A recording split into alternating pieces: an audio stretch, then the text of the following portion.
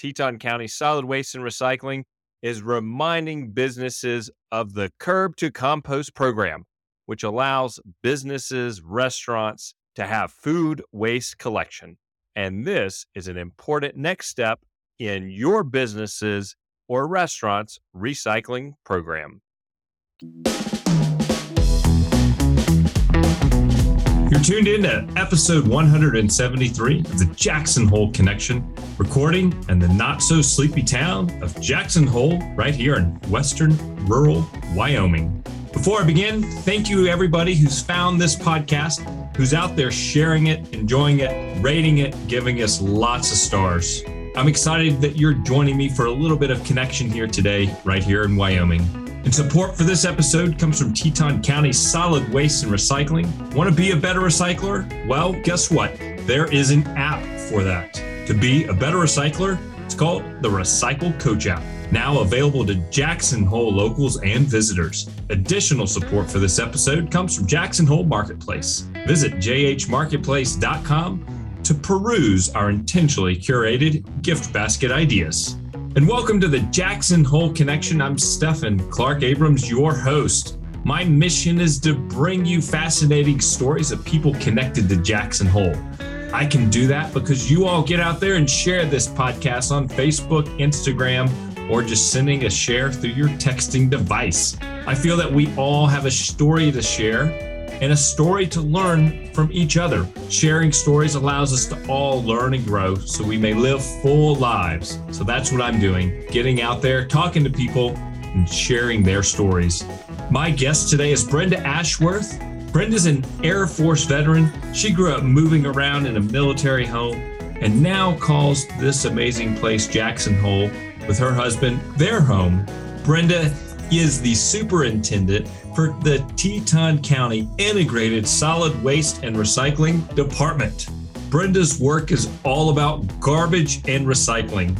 Well, there's more to what Brenda does for work at the county, but a majority of Brenda's work is about garbage and recycling. Today, Brenda shares with us some interesting tidbit about garbage, interesting tidbits about recycling, how they're all connected, and especially being connected to helping us be a community which supports our mission of protecting our wildlife and natural habitat. Brenda, thank you for joining me today on this lovely afternoon here in Jackson Hole in Teton County, Wyoming. Thank you for having me. I appreciate being on the podcast. Well, I think you have an interesting topic to share with us today. And before we get into what exactly you do and contribute to our community, I love hearing people's background and history of where did you grow up and how did you land here in Jackson Hole and what's your connection here? Well, that is always interesting. And I like to ask people that too, because so many of us come from out. But I grew up in a military household. My dad was in the Air Force. I was also in the Air Force. And my dad moved us around even after he left the military. We moved a lot. And I was born in the South and grew up in the West. The first place I got to pick to live was Boise, Idaho. And that's where I met my husband. And we came to Jackson and got married here. And then about 5 years later, a job opening came up and we took it and we moved from Boise. And so we've been here since 2002. Cool. Thank you for serving in the Air Force, being a veteran. You're welcome. I had a great time in the military. It was a lot of fun. That is fabulous. I have lots of friends who are veterans and I appreciate your service. And so you and your husband, after you being in the Air Force, you decided to move to Boise? Is that how that worked out? No, I actually was in the Air Force and then moved to Boise. Okay. And I met my husband after I was out of the service. Okay, cool. And where's some of the cool places that you were stationed in the Air Force? And what did you do in the Air Force? Oh, now that's interesting. Where I went was not. So I was an astrogeophysical data monitor for the United States Air Force. Geophysical monitor. Data monitor, yes. Okay. So we monitored sunspots, solar flares, the ionosphere, and a lot of that astrophysics for the military, but I didn't get stationed anywhere interesting. When I joined the military, I wanted to see the world. I volunteered for all overseas duty, and I got to see Texas, Illinois, and Omaha. All the key places on the map to travel. Yes, all of the key places. So while it was an exciting and interesting career field, I did not get to go to Australia or Europe or any of the other places that I thought my military career would take me. So. And do you have an advanced degree in astrophysics? I do not, actually, did not have a degree at all when I went into the military. I didn't get my degree until after I was out of the Air Force. And what did you earn your degree in after being in the Air Force? Geology. Big difference between is there a big difference between geology and astrophysics? I don't know enough about astrophysics. There is. I mean, you're still studying the planet and the Earth, but you're not studying the sun and all of the other parts. So I thought astrophysics was a little harder, and maybe I'd stick a little closer to home and just focus on the Earth. Well, the Earth's important. We kind of need it. Yeah, we do. Mm-hmm. There's a lot of interesting processes that go along with that. There are. And so you and your husband came out here and visited and moved here in 2002. And 2002, yep. Mm-hmm. What did you guys think? Hey, we're moving to Jackson Hole. We're packing it up. And we really love the area, the whole region, Jackson Hole. And I really love Star Valley, Soda Springs, the whole area. And so when the opportunity came up, it came across the internet and he said, "What do you think?" And I said, "Oh, you should apply for that job." And then he got it. And so we packed up and moved. Mm-hmm. And what type of work brought you two out here? Well, my husband's the director for Parks and Rec. Okay. And so he had taken a job as the park planner for Teton County. All right. In 2002. And I should have him on here. He's got a whole nother project that we're... You should, because his projects are also interesting. Yes. Mm-hmm. Yeah. And they manage a lot of acreage in this county, town and county. Yes, mm-hmm. They do. Yeah. So he would actually be a great person to have on the podcast. And share with everybody now, what is your role here in our community? So my role as superintendent of integrated solid waste and recycling is managing the waste stream for Teton County.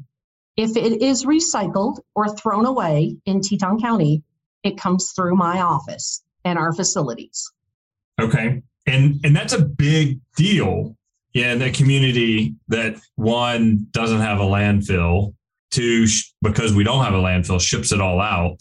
And correct. We have a mission to protect our environment. We have a mission to protect our environment. And that's why a lot of people are here. They love this environment. And not having a landfill, we have a large influx of visitors, and that increases the waste seasonally. And managing that for the betterment of our community is something that's very important. But I also think it's something that people don't think about very much. Mm-hmm. As once it's in the garbage, they think it belongs to somebody else, oftentimes.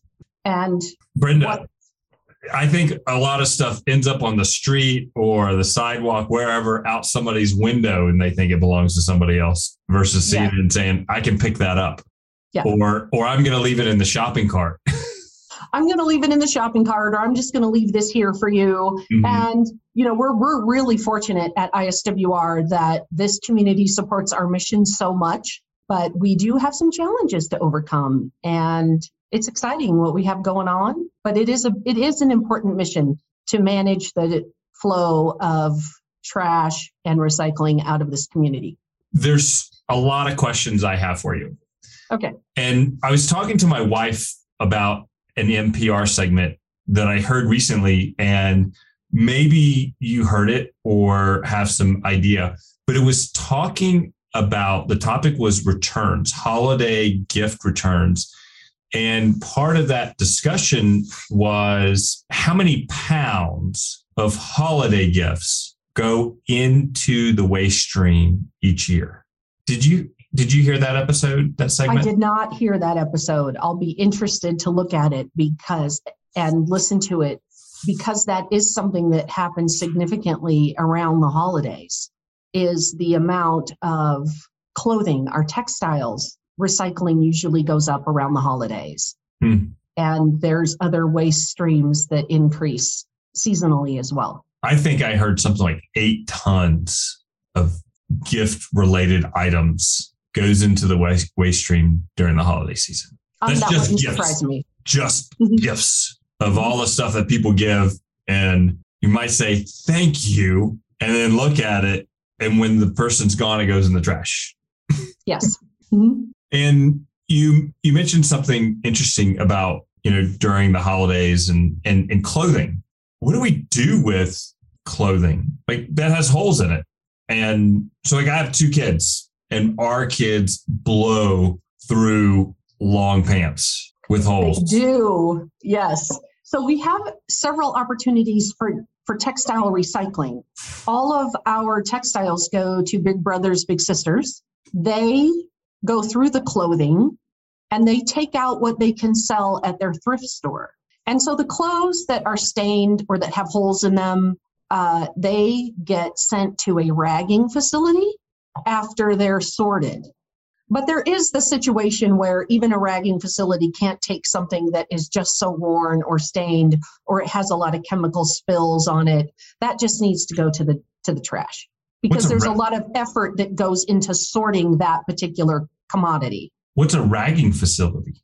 Oh, they turn it into shop rags. Okay. So there's no guarantee that it won't end up in the waste stream, but at least an opportunity. Right. You have 2 opportunities, but if it is something that is just completely trashed.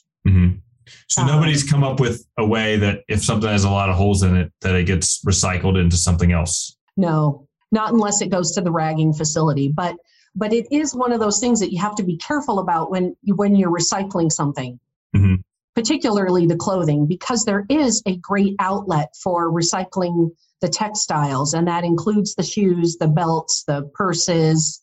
If the big brothers, big sisters can sell it, then they do.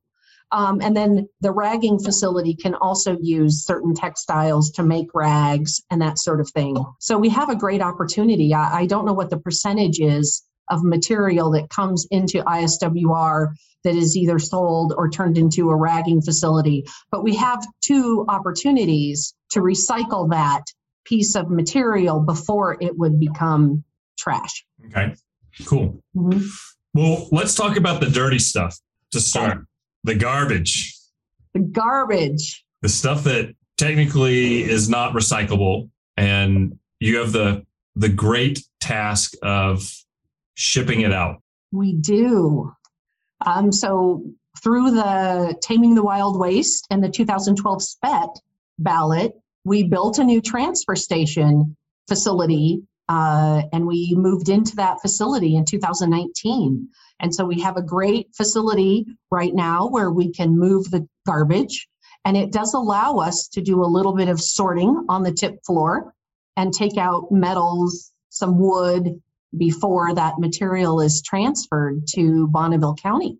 How far away is Bonneville County for people that are listening? 70 miles. It's a 70-mile one-way trip for our garbage out of Teton County. And it gets put into these trailers. How big are those trailers? They're a standard semi-trailer, and they have a walking floor on them. So the garbage goes into the top, and we have a tunnel in the transfer station where the truck pulls in. The garbage is then pushed into the semi, and then the semi goes to Bonneville County. And when it gets to Bonneville County, they open the doors, the back doors of the truck, and there's a walking floor. So the floor walks the garbage out into the landfill. How many of those trucks on average a day does our community send out? It depends on the day, but average is 5 to 6 semi loads of garbage a day. And that's how many? We set a record last June. We had 10 trucks go in one day. Wow. That is, we are headed the wrong direction on the road to zero waste on days like that. In 2000, so we monitor and record all of our data on fiscal years. So in fiscal year 2020, we moved 32,611.9 tons of garbage. In fiscal year 21, we moved 36,556.5 tons of garbage. That's a lot of trash. That's a lot of trash, and that's a big jump. That's a big increase. When I look at our statistics year over year of the trash that we're moving as a community, typically it would go from 29,000 tons to 30,000 tons to 32,000 tons. We went from 32 to 36 in 1 year. That's a big, big difference. That is a big increase. And all things constant with people recycling. What do we do with the stuff that's not recyclable? How do we improve what we put into the waste stream? As far as reducing what we put in there, how do we be better citizens?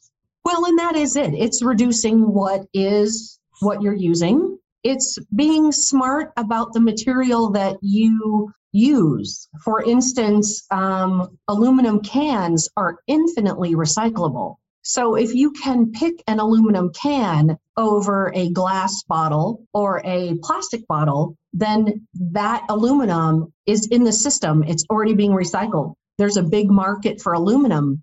And so that is how we can make personal choices and impact that waste stream. And that is really one of the keys. Glass is also infinitely recyclable. However, it's very heavy. And so getting that to the recycling market costs a lot of money, and it takes more to process that, where aluminum cans are, like I said, infinitely recyclable. They're lightweight, and that in the recycling stream can go on forever. Plastics tend to run out of the ability to be recycled. We recycle number 1 and number 2 plastics here, but when you get into the 3 through 7s, that's when they're starting to lose their ability to be recycled. So they can't be recycled infinitely like aluminum cans. The number on the plastic, what does that signify? Because you just mentioned the life. It signifies the type of plastic resin that it's made out of. Mm-hmm. And that determines how much it can be recycled? Yes. And what the compounds are in that resin and makes it recyclable or not recyclable. Mm-hmm. Now, why are other communities able to recycle some of those higher numbered plastics versus us not able to? They have different outlets for what they can recycle. Oftentimes, some of those communities have the ability to turn those plastics into fuel, so they can collect those and recycle them differently. Turn a plastic into fuel? Yeah, they can melt plastic down and turn it back into fuel, into a jet fuel. I had no idea plastic is melted down to be made into jet fuel. Yeah, I don't know how they do it, but I don't want to say that they melt it, but it is. There is quite a bit of plastic that goes that is turned into fuel. Interesting. Mm-hmm.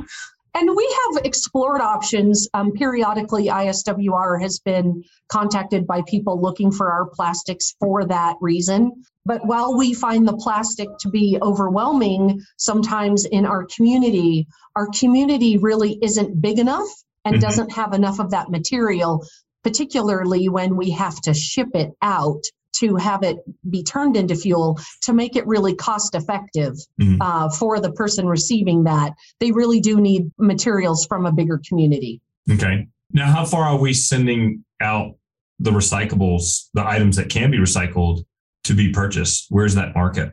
Well, it depends on the commodity that we're sending. Most of our cardboard goes to Oregon. Uh-huh. There's some mills in Oregon. Our aluminum cans, they go to Alabama. We have commodities that go everywhere, and it just depends on who's purchasing them and what they're using them for. Alabama is the place our aluminum is shipped to? Yes. Hard to imagine that there's not another place closer than Alabama. You know, it's interesting that is where, and we shop our commodities. And what I mean by that is when we have a full load, we have some brokers that we use to sell the recycling. Mm-hmm. And so we'll put out a call that basically says we have a load of aluminum, we have a load of tin cans, what's the price? What can you give us a picked up price on this? And that's how we sell our commodities. Except for the cardboard, we do have established relationships with mills in Oregon that recycle the cardboard. Okay. And how much of your budget comes from the money received from selling those commodities? It's about 20 to 25%. Wow. That seems like a lot. I mean, being in business, are other communities selling their commodities at that high of a rate of their budget? Yeah. I'm not sure about that. One of the great things about our community is we are a source separated community. Everybody puts the recycling in a separate bin. When you start to commingle your recycling, it takes a lot more to separate it. And so one of the reasons we have been successful in selling our commodities is we have a low contamination rate. And then you really lose the opportunity to get a higher price for your commodities. Mm-hmm. And I'll use the example of the tin cans versus aluminum. We do separate our tin cans and our aluminum. That can all go to scrap metal, but we get a higher price for aluminum that's pure aluminum because the end user really wants that aluminum to be able to turn it back into an aluminum can. But if we mix that with tin, then it's a different end market for that. And it doesn't have quite as high a value. This is an interesting world about garbage and recyclables. It's fascinating. It's fascinating what happens. And the recycling markets, they've rebounded quite a bit from where they were 2.5, 3 years ago. But like I said, one of the reasons we've been successful in our community is because we haven't commingled our recycling, and it does demand a higher price because of our low contamination rate. Okay. And I'm curious to know in the world of garbage, when things go to the landfill, what happens to it then? Well, it stays there. It is in the landfill. It gets compressed. So we take a semi-load of garbage to the landfill. They have big equipment, compactors, that once it's emptied onto the ground and in the landfill, they move it around, they compact it. They're trying to compact as much garbage into a landfill cell as they can, so they can maximize the space of that garbage. So it's a pretty intense process once it comes to the landfill as well. I mean, if you think about some of the big loaders, they have sheep's feet, compactors that they run over the garbage with and move it around so they can maximize the space in the cells. Because a landfill is pretty expensive to build, and you have to have a liner under the landfill. You have to compact as much garbage in there as you can. And then every day you have to cover it with soil, or what they call alternative daily cover, so that you can avoid windblown litter, other vectors, the birds, animals getting into that waste. So it's a pretty intense process once it gets to the landfill as well. Have you've, I take it, been to one of these landfills and see these? Yes, I've been to the one that we take that Teton County's garbage goes to in Bonneville County, as well as other landfills. My mind just goes that I see compacting. When they have this truckload or this massive garbage and it's getting compacted, there's got to be something that comes out. Is there some sort of sludge or? Yeah, we call that leachate. Leachate. It's not leche. It is leachate, yes. And so most landfills have leachate ponds that they collect the leachate, and it has to be treated before it can be discharged. What do they do with that, the leachate, after it's been treated?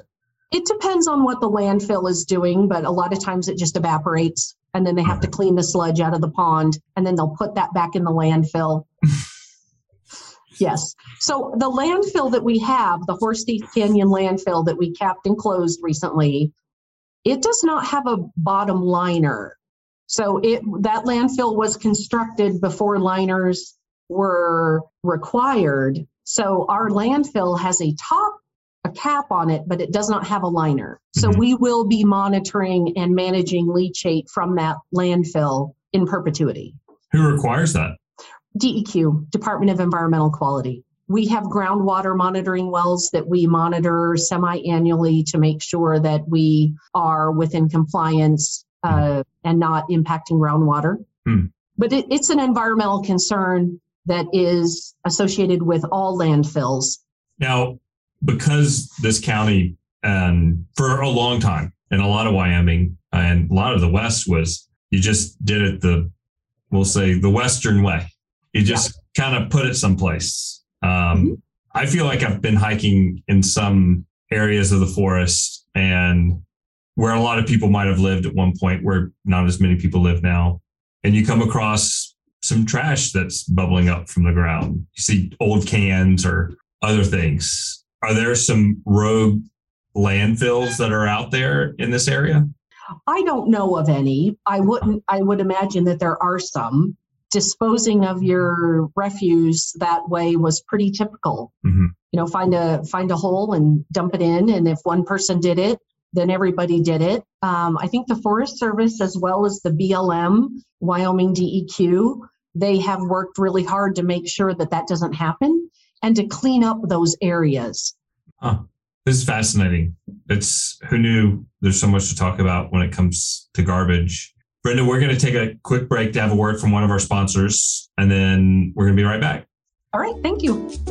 For residents looking to reduce their household waste and become better recyclers, look no further than the Recycling Coach app, brought to you by Teton County Solid Waste and Recycling. You can access the Recycling Coach app from your desktop computer, mobile device, or through digital assistants. The platform makes it easy for you to get local disposal information for thousands of household items and takes the guesswork out of recycling. Visit TetonCountyWY.gov/recycle for access. Become a better recycler today and download the Recycle Coach app for free. Teton County Solid Waste and Recycling estimates that approximately 3,954 tons of food waste are disposed in the trash right here in Teton County every year. This makes food waste the next frontier material in the quest to achieve our county's goal to reduce waste and recycle more, which will help us aim for zero waste. For more information on Teton County Integrated Solid Waste and Recycling's Curb to Compost commercial food waste program, visit TetonCountyWY.gov/recycle and join today.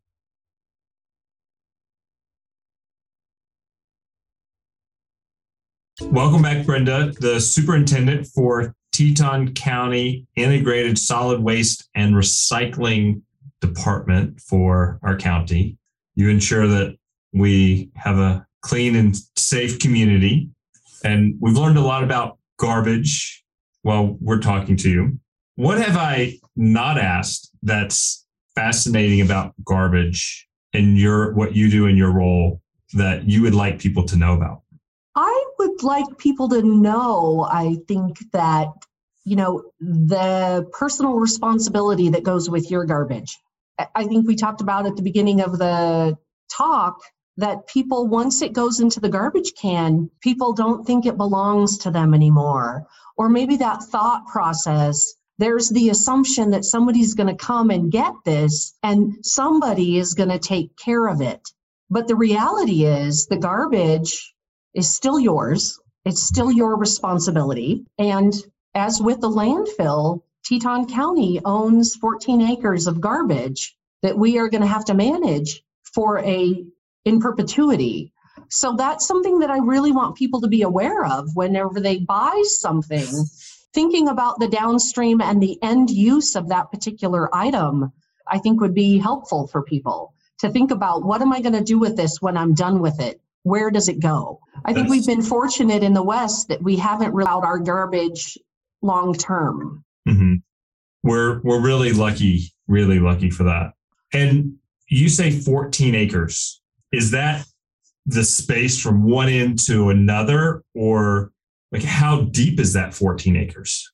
Oh, it depends on where we're measuring. But when we capped the landfill, we moved about 800,000 cubic yards of material off the county property And with our partners, the Forest Service regraded and capped the landfill. And that's the acreage that is there. I don't know off the top of my head what the depth of garbage is. I would say at least 30 to 40 feet. What's the height of a story of a building? 12 feet? 12 feet. So that's almost 3.5 feet of garbage. Yes. How many stories are some of these landfills? It depends on the landfill. A lot of landfills in Wyoming are not very deep. Mm-hmm. They're a story deep, but they're acreage wise quite large because we do have a lot of land in the West. Mm-hmm. But other communities, in the East Coast, they do anaerobic digestion where they're burning the garbage, they're turning the garbage into fuel. There's other disposal methods that in the West we just haven't, unless it's a very populated area, we haven't really explored. Interesting. What are some of the things that contaminate the garbage, which cause big problems? That maybe somebody, like, I get it. You're not going to throw in, well, hopefully somebody doesn't throw a can of turpentine in there or paint remover or a can of paint. That would contaminate it. But what are some things that would contaminate this garbage? Other household cleaners can contaminate the garbage. Any kind of those automotive fuels. I mean, really, there is a lot whenever it comes to it. Dry cleaning fluids. Twinkies. Throw away a box of Twinkies. Is that going to contain? No, your box of Twinkies is going to be fine, but your box of Twinkies probably isn't going to degrade. I think we've seen that. But it is the combination that sort of gets that leachate of all the materials that go into a landfill and are decomposing. Do landfills ever catch on fire, or do these trucks carrying stuff? Yes. In fact, at the transfer station last year, we had a truck catch on fire. Garbage is very flammable. I can actually send you, or it's on our website and on our Facebook page. Our contractor who runs the transfer station is Yellow Iron, and one of their garbage trucks did catch on fire. And it sits around for a few weeks before we do it. It sits around for a few weeks. Yes, that's a good plan. Mm-hmm. Mm-hmm. And at first they're why, and now they get it. They understand it a lot more about that happening. This is wow. How do they put out a trash fire? With the fire department. Okay. That's how they put out a trash fire. That's how they did it at the transfer station, but also at the landfills, they have to do it the same way. You just have to put a lot of water on that trash fire. But that is one of the reasons why we're so restrictive about what can come to the transfer station and what can't, is because we are looking after our infrastructure, our staff, and then our downstream partners in Bonneville County. Now, with us being a big agricultural area with ranchers, horses, cattle, but also the wildlife. I mean, I see wildlife all the time, especially in the winter, on the side of the road that's dead, roadkill. One time I saw somebody there pulling a dead horse out of somebody's trailer when I was unloading some stuff. What do you guys do with the animal carcasses? The domestic animal carcasses go to Bonneville County, and they are considered municipal solid waste. They just go to the landfill normally. The wildlife carcasses are not allowed to cross state lines into Idaho because we do have chronic wasting disease in Teton County. We did have a dead animal pit at the transfer station that we would use to bury the animals. We closed that dead animal pit in December as part of our cease and transfer orders, and with our partners at the Forest Service, we had to close the dead animal pit. So now we have a trailer at the transfer station that we put the wildlife carcasses in. Those carcasses are trailered to Sublette County landfill in Marbleton and are disposed of at the landfill in Sublette County. And we have a partnership agreement with them to accept wildlife carcasses. Because there's a concern of chronic wasting disease potentially passing through when it's in trash and garbage? There is. because we just don't know. And the prion for chronic wasting disease, it takes a lot to destroy that. So you either have to compost it, you have to burn it. Mm-hmm. And so we do not, and Idaho recently had an incidence of chronic wasting disease in Idaho, not near Bonneville County, but that was the concern, is that if we were shipping wildlife carcasses to Bonneville County that had chronic wasting disease, then we would be spreading that prion to Idaho. And you just mentioned something, composting. That's part of your world as well. And it is. Mm-hmm. You all offer composting for food and yard waste. How does a household get their food waste, and what type of food waste can be composted? How do they get it to you? Well, right now, they can self-haul to the transfer station. We do have a terra firma, and they compost. They mix the food waste with the other compostables, the manure, the yard waste, the wood chips, and then it is composted. And then terra firma sells the organic compost out of the Evans yard south of town. Oh, okay. So it goes back to uses here in the community, that compost. It does. Yes. Yeah. Mm-hmm. Okay. And what about the yard waste? That's all going in there as well? It's all going there as well. So it's all mixed in certain ratios. The yard waste, the manure, the food waste, it's all mixed into certain ratios and composted all together. And how much can dog poop mess up the composting? A lot. We don't like that in the compost either. And it's kind of disgusting. So keep your dog poop out of the compost. Yeah. People just need to pick up the dog poop, period. They do. I mean, yes. My wife and I went to Cache Creek this past weekend, and in the dog leash area or on the ground, there's dog poop everywhere. It's like, how does that happen? Yeah. How do people not pick up after themselves? Mm-hmm. But yeah, so we're really excited about our composting, and we're moving into large scale food waste composting, commercial composting. We did get the food depackager delivered. We purchased the food depackager, which is going to go in our food waste building. And basically what that does is it grinds up the food waste. It removes the contaminants if there are some. Mm-hmm. And then it makes the food smaller pieces. So then it can be put into the compost and composted with the rest of the divertible materials. And are you all receiving some of this stuff from restaurants? We are receiving a little bit right now from restaurants, about 4 tons. But our food waste program, we really need to get our hauling. We have put out an RFP and have hired West Bank Sanitation to haul commercial food waste for us. So we're working through that contracting process right now. And we anticipate that in February, we're going to be ready to start hauling commercial food waste. And so basically what that'll look like is the restaurants will be able to have a 65-gallon or a 95-gallon bear cart in their restaurant, and they'll be able to put the food waste in there, and then West Bank will come and pick up that food waste on a weekly basis and bring it to our facility. And would grocery stores participate as well? Because they've got to be huge contributors to some of this. They do. And we're going to run it very similar to how we do our cardboard route. Our cardboard service. If you want food waste, you can call us. We'll bring you the cart. We'll put you on the list, and we'll pick up your food waste weekly, and we'll send you a bill for it at the end of the month. But our fees for food waste are less than it is to throw it in the garbage. And that's part of the incentive for food waste. Food waste is very heavy. Mm-hmm. So you have an opportunity to save money by composting your food waste versus throwing it away, because I do charge you more for throwing it away. So at home, in my composter in the backyard, I would only put produce items or eggshells. I'm not going to put meat scraps or trimmings from chicken or a fish head in there. Well, are you accepting that in your food waste composting? We are.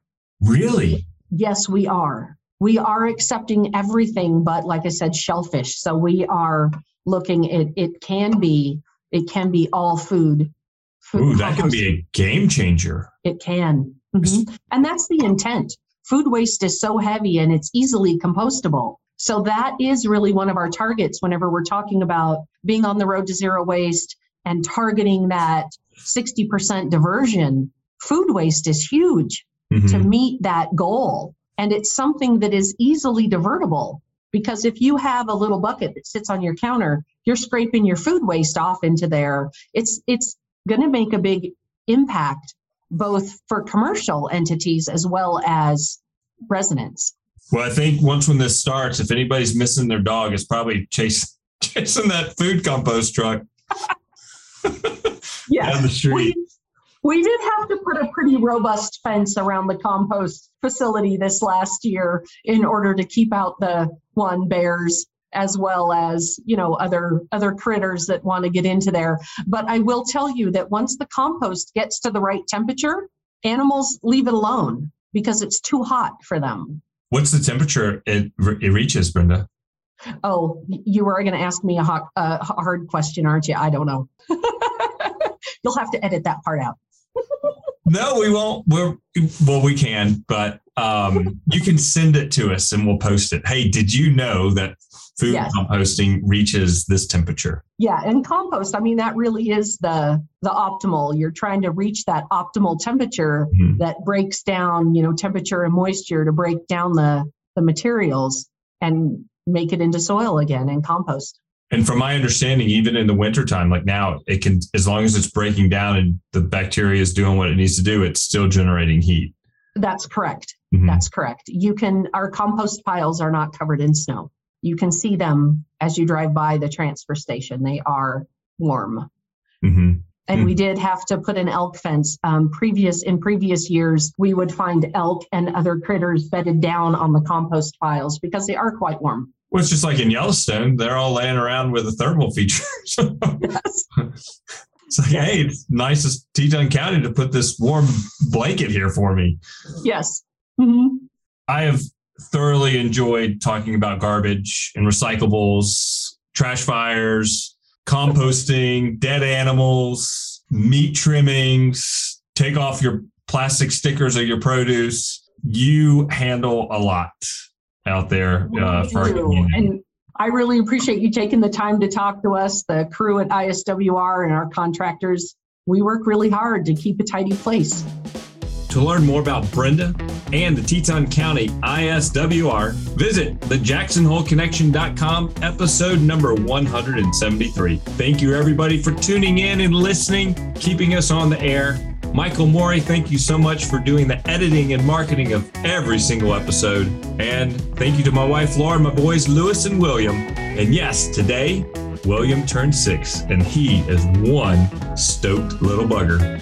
Thank you, everybody. And I sure hope to see you next week for the next episode of the Jackson Hole Connection.